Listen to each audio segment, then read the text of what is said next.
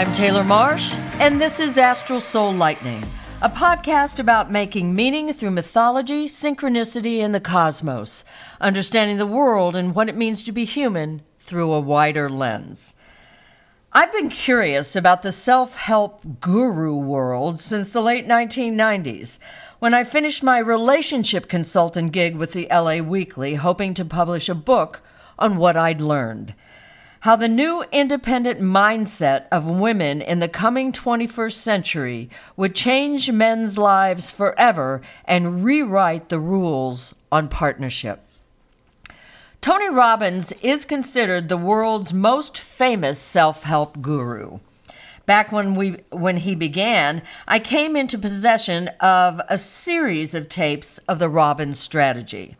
Like other self-help gurus, Robbins promises to transform your life and rewire your brain. His Mastery University package started at around $65,000 in 2016. A key to Robbins' teaching is for participants to play full out, which requires, on one level, redeeming all 36 coaching sessions simultaneously, or for lower intensity, attending specific platinum partnership trips. When allegations against Robbins started to surface, BuzzFeed News wrote an expose in 2019. An excerpt. Quote, "A year-long investigation by BuzzFeed News based on leaked recordings, internal documents, and dozens of interviews with fans and insiders reveals how Robbins has berated abuse victims and subjected his followers to unorthodox and potentially dangerous techniques. And former female fans and staffers have accused him of inappropriate sexual advances," end quote. Robbins denies the allegations, and his wildly popular and exorbitantly expensive programs continue. Self-help life coaches and gurus aren't regulated through licensing, ethical guidelines, or standards. As someone who's been involved with life coaching, I've delved deeply into non-traditional philosophical tools on how to live as a soul in a body. The theories and philosophical roadmap I talk about on this podcast, I've used for many decades, stemming across my life, starting very young. As with most experts offering these types of strategies, I understand that for every person there is a path. Tony Robbins has helped millions. The number of people I've guided is much smaller. But then, I'm not attempting to convince anyone there is one way.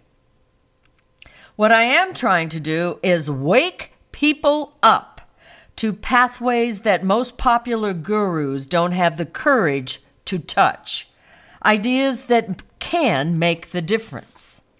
In fact, I'd say most self-help experts aren't offering anything new, but simply repackage what's been around for a long time. On page 25 of the Work PDF, the popular Byron Katie describes her theory, quote, "This work is meditation. It's like diving into yourself. Contemplate the questions, drop down into the depths of yourself, listen, and wait," end quote. Like Robbins, Katie has helped millions too, where she began from gurumag.com, quote, "I discovered that when I believed my thoughts, I suffered. But when I didn't believe them, I didn't suffer. And that this is true for every human being. Freedom is as simple as that. I found that suffering is optional. I found a joy within me that has never disappeared, not for a single moment," end quote. Byron Katie. This statement reminded me of what the physicist Max Planck said, quote, "When you change the way you look at things, the things you look at change." A favorite quote used by Dr. Wayne Dyer. The beef I have with Byron Katie is she thinks sexual abuse survivors are causing their own pain. If they didn't think about what happened to them, they wouldn't experience fury that comes with abuse. They wouldn't be mad at their abuser. A quote in GuruMag.com is illustrative. Quote, harm is nothing more than believing your thoughts, end quote. That's from Byron Katie. There is no process with most of these New Age coaches. There is only avoidance. In my opinion, the vacuousness of Katie's The Work appeals to 21st century humans because many people don't want the ugly journey of processing the meaning behind our thoughts, our memories, and the photographic history we retain in our brain over the years. If a sexual abuse survivor states, "He shouldn't have hurt me," Byron Katie's answer is to ask, "Is your thought about the abuse true?" Followed by, "Do you absolutely know it's true?" And finally, "How do you react? What happens when you believe the thought?" So the answer, according to Byron Katie, is to not believe the thought. Oh my God, it leaves me speechless. After 35 years of funneling through lies, confusing thoughts, pushing away the pictures I'd taken of events that happened but I couldn't explain, telling myself that Christianity would be the salve to heal my manic depression and the split in my personality, untangling the events of my life became a lifeline. It began by accepting what my brain was showing me and trying to figure out what the images meant through my mind. What was demanded then was accepting that the dramatic film clips my brain produced from the history of events I'd lived were real. What happened to me was real. My manic depression came from my life. The work is a convoluted description of how meditation can work, except Byron Katie is uninterested in the concept of solving mental health issues through a journey of self-discovery. Quote, "A world which increasingly consists of destinations without journeys between them, a world which values only getting somewhere as fast as possible, becomes a world without substance," end quote. Alan Watts. There is no philosophical foundation, only avoidance in Katie's strategy as I see it. But regardless, Byron Katie has helped millions. This is how humanity got to where we are today. No, it's not Katie's fault, nor is it Tony Robbins' fault. They're giving people what they want, a way out. My theory of mental health is to find a way through. Katie seems to have reimagined the power of positive thinking written by Norman Vincent Peale, except she ditches the thinking part. The mind is too powerful a tool to waste. More importantly, according to Katie, Robbins too, there is not an evolutionary point to life. Our soul incarnates to float through life. Now, as a lifelong political writer and foreign affairs student, I'm a firm practitioner of not holding on to, taking personal, news items over which I have no control. This is mental discipline, okay? Beyond meditation and the 4 questions, Byron Katie's self-help revolves around, don't worry, be happy. She's hardly alone. Self-help guru Eckhart Tolle has helped millions of people through his philosophy that overthinking removes a person from being in the now. This is an oversimplification of his theory, but not by much. Tolle extols Byron Katie's work. I'm a big fan of meditation, which I believe is central to understanding being a soul in a body. Like Katie, Eckhart Tolle was racked with depression at one time in his life. One night, he had an epiphany, and his life changed. This is via Wikipedia. Quote, "I couldn't live with myself any longer, and in this a question arose without an answer. Who is the I that cannot live with the self? What is the self? I felt drawn into a void. I didn't know at the time that what really happened was the mind-made self, with its heaviness, its problems, that lives between the unsatisfying past and the fearful future, collapsed. It dissolved. The next morning I woke up and everything was so peaceful. The peace was there because there was no self. Just a sense of presence or beingness, just observing and watching. The conflict between soul and body was intense for both Katie and Tolle. The answer to their depression, as I see it, was to stop thinking about it. For me, this was insane. My mind had become a magic carpet ride as a little girl, taking me away from the chaotic reality around me. Thinking to me was my escape, where I discovered consciousness and hope. Events in my childhood had left me in a precarious mental state, but also revealed a world beyond the physical, a place where I was introduced to safety.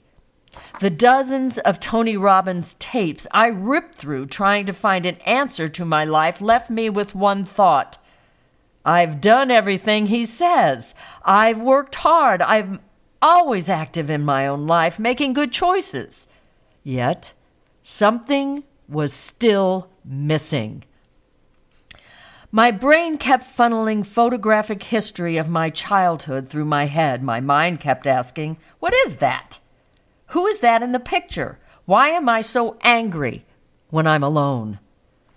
Being present in the now of my anger, all I could ask was, where is this coming from? Was my anger real? Hell yes. Were the pictures true? Oh, yeah. What would happen if I stopped accepting the photos my brain was shoveling into my consciousness? In private, my world was filled with irrational anger, emotive outbursts, deep depression to the point of suicidal ideation, eating disorders, and morphed into sociopathy in my 20s. I was obsessed to find answers. That was my now.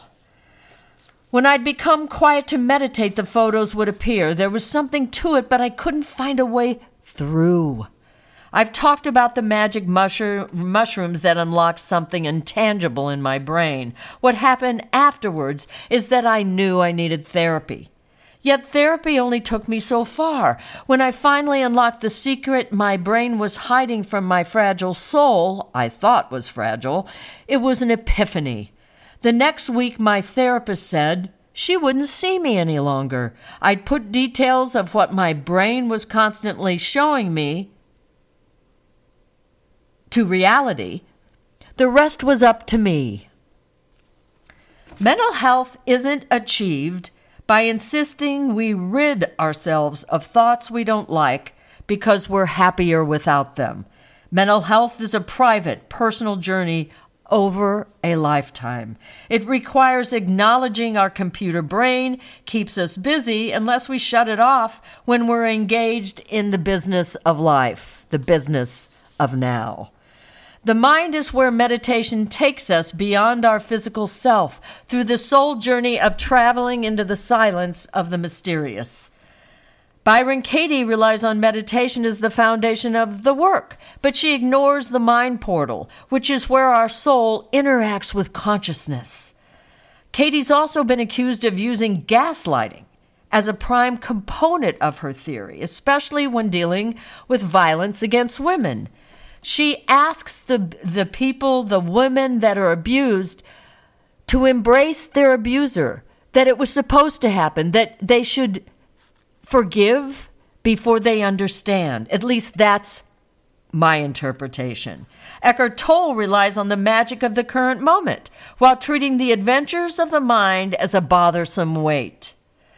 No self-help guru wants to deal with the power of human emotions and how the mind guides our soul to discipline the brain when we're traversing our intuition and instincts. Emotions tied to tools that lead to the powerful energy of the law of attraction. What we want for ourselves is tied to those volatile emotions. When we want to navigate our depressive state, there's no other way to begin than through our emotions. Why are we angry? When did our anger begin? What happened near the moment of our fury? Are we angry at an event or that we can't change something?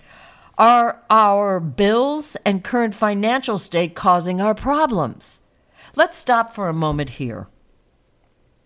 In the modern 21st century world, the ability to be safe, fed, and employed aren't figments or illusions, especially for women. As humans, we must find a way to stay safe. If you're near homelessness, and I've been there, being in the now won't help. Asking what the current moment would be like if you stop thinking about your near homelessness doesn't help. Self-help gurus assume you've got the basics covered. What they have to offer is a worry-free human existence. Who's not interested in this? We incarnate to evolve, not avoid. The power of now is ever present. Now what? Just be? We retrieve hints to our desires through intuition, which each human is capable of experiencing. Intuition activates our instincts as we sense how we feel about a suggestive message and what actions we want to take. What do you want? This was the title of my trademarked column in the 1990s in the LA Weekly.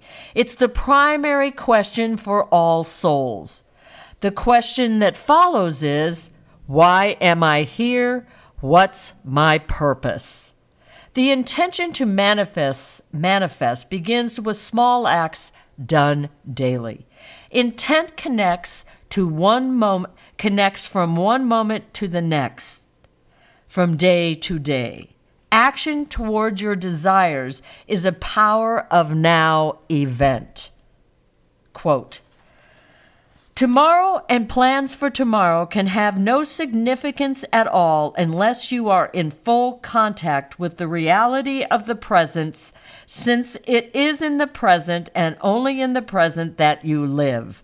There is no other reality than present reality, so that even if one were to live endless ages, to live for the future would be to miss the point everlastingly. Again, the late Alan Watts. So, is there anything worthwhile under the self-help guru category? Millions and millions of people have spoken, and their answer is yes. The people I've helped, the answer is yes. This is a good thing. You can't grumble if people feel their life is better lived after the advice of any self-help entrepreneur. What's left missing, yet again, is the vast, wide-open experience of intuition, instincts, and psychic nudges that coincide with the synchronistic moments when fated events unexplainably alter our life. If the point of incarnation is to evolve, and it is being in the now enough? Categorically, no. If our soul is here to learn, grow, and change, what is the outcome if we simply don't acknowledge our thoughts and choose to shut off the portal of the mind? No self-help guru talks about intuition, instincts, or the possibility of psychic nudges. None of them acknowledge the consciousness factor of being souls in bodies. Not one self-help guru talks about the guiding timeline of the universe above and how it can aid a person's understanding of life cycles. Some self-help gurus talk about how to make money, like Robbins' wealth mastery. Other theories predict all humans need to do is visualize wealth to attract it into your life. That's the secret. Is it more important to not have a thought in your head than it is to reel in a downloaded message and follow the clues received during an intuitive tug? Whatever the flavor you're looking for, self-help gurus abound to whet your curiosity. We're not getting closer to the fuller picture of being a soul in a body by ducking the responsibility of the brain versus the mind, as our intuition and instincts advise us on what it means to be human amid a universe that's constantly changing and sending energy scorching through the cosmos, through the air, into the Earth's atmosphere, and through our lives. Hey! But if Don't Worry, Be Happy does it for you, go for it. Just remember, you'll have no one to blame but yourself when your next incarnation looks like the last because you didn't have the guts to work through what bedevils you in the current life when the timing was ripe. I'm Taylor Marsh, and you've been listening to Astral Soul Lightning. You can find out more about me at taylormarsh.com. Thanks so much for listening. Until next time.